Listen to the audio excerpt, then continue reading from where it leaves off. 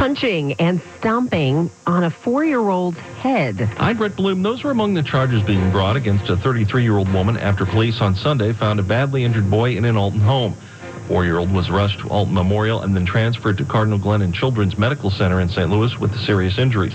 Christina Solario Campbell was taken into custody and charged with multiple aggravated battery counts after it was found that 2 other children, ages 5 and 8, had been assaulted as well while in her care. Not clear as whether the children are the defendant's own or she was babysitting them. Madison County State's Attorney Tom Gibbons says due to their age, he wants to protect the children's identities.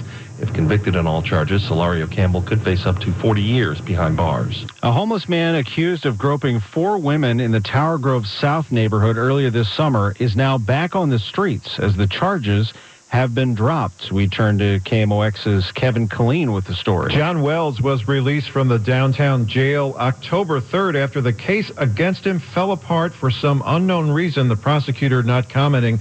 The 30-year-old was accused of grabbing women by their genitals or buttocks and then fleeing the scene by car. In a statement, Circuit Attorney Kim Gardner's office says the case is still under active investigation and they are looking to refile charges as soon as they can. Half of the prosecutors have quit since she took office, but Gardner's office says that was not the reason why the charges were dropped in this case. The public defender also says she doesn't know why the charges were dropped.